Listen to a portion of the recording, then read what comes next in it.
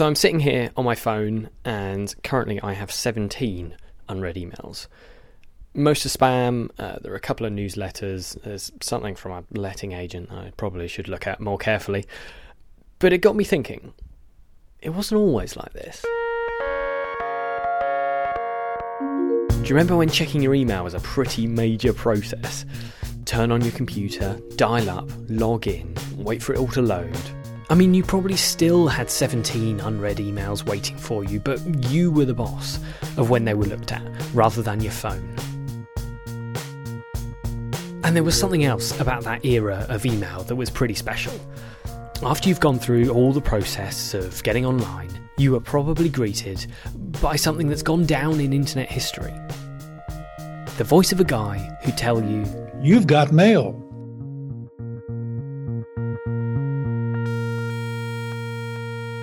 So this week, we'll find out what happened to that guy, how he became the voice of a lot of people's inboxes, what he thought of it at the time, and what he's up to now. I'm Jack Dearlove, and welcome to Anecdote. I hope you enjoy.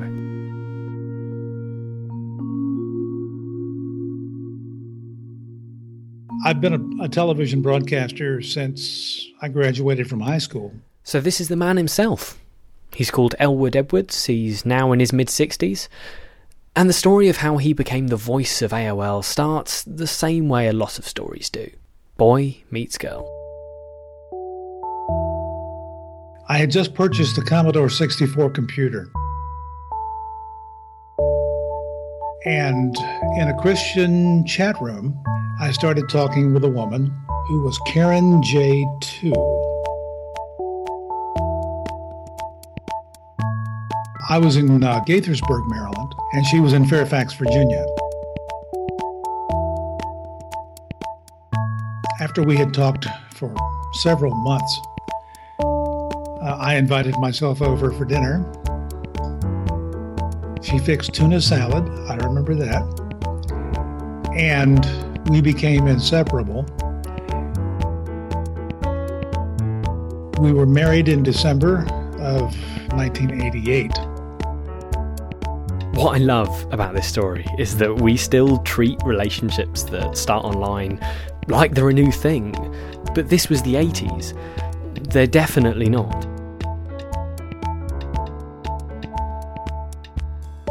She was a customer service rep for the company called Quantum Computer Services, which in 1989 became America Online.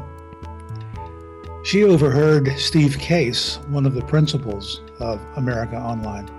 He was discussing with some programmers the idea of adding a voice to the software. Karen volunteered me, and on a cassette deck in my living room, I recorded, "Welcome, you've got mail. Files done. Goodbye."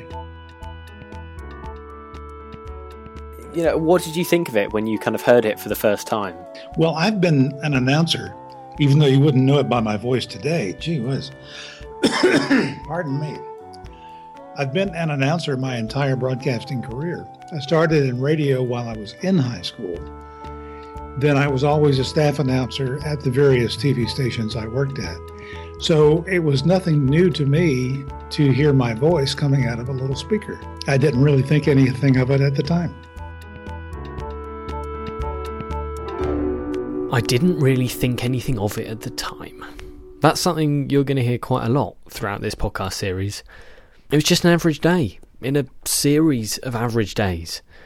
It was one recording, 3 little words that are still in use today.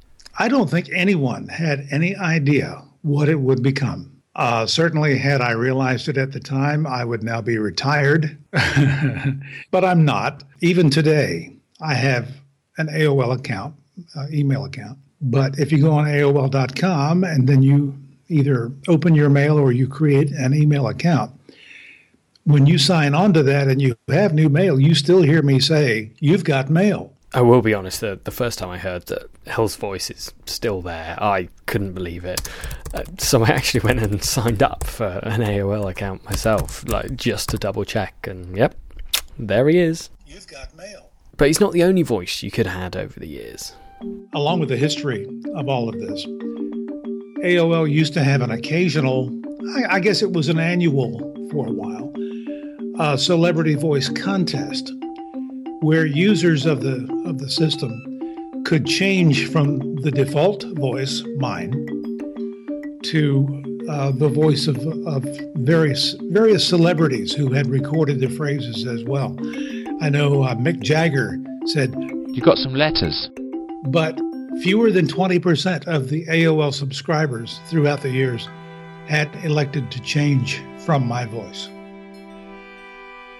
Elle is really proud of this. You can hear it in its voice. I would like to think they like to hear what I sounded like. I don't know for sure, but that's what I like to think.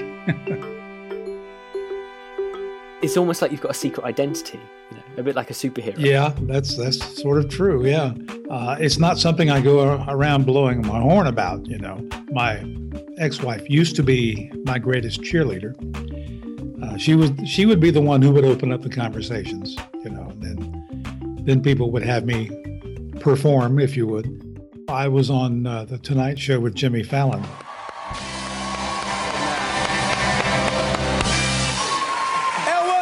They had me do the welcome, "You've Got Mail," and then they had me say some other things. Thank you for coming on the show, Elwood. Now, to prove that it's really you, can you say the classic "You've Got Mail" line? Welcome, you've got mail. That's worth the price of admission right there. That's enough, yeah. Now, we've got some other phrases we'd love for you to say. So whenever you're ready, just read the cue cards. If you, yeah. Uptown Funk. Adele Dazeem. Dat ass, though. File's done. Goodbye. The third one of which was questionable, but it was late night, and I figured, what the heck? File's done. That was a great deal of fun, and I really appreciated the recognition. And I was slightly taken aback by the audience reaction. It was rather thunderous in the studio, which I had not expected.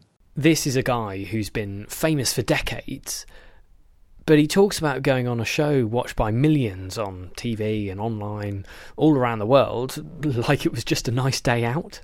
And maybe that's it. He could be milking his fame for everything it's worth, but he's not. He's just happy to have been part of your life. Do you ever get tired of it at all? No, not at all. If anything, I enjoy the look on people's faces when they realize who I am. Because at the TV station where I work, I'm a news editor. I run the studio cameras. I'm really kind of a behind-the-scenes kind of person. I've never been one to really want to be in the limelight, but it's quite gratifying when somebody does realize who I am and their reaction to that knowledge. Our world is full of people who were in the right place at the right time, and I'm glad to be one of those.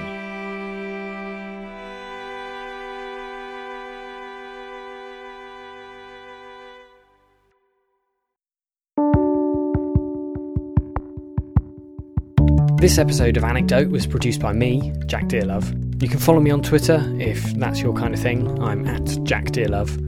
I'd really like to thank Elwood for taking the time to chat to me, and if you'd like to see his full appearance on The Tonight Show, I've embedded the video on this episode's page at anecdote.fm. This music is from the awesome Poddington Bear, licensed under Creative Commons.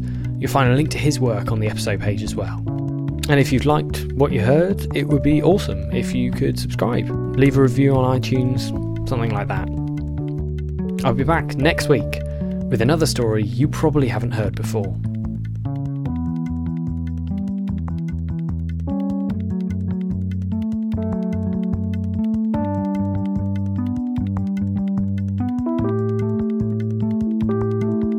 File's done.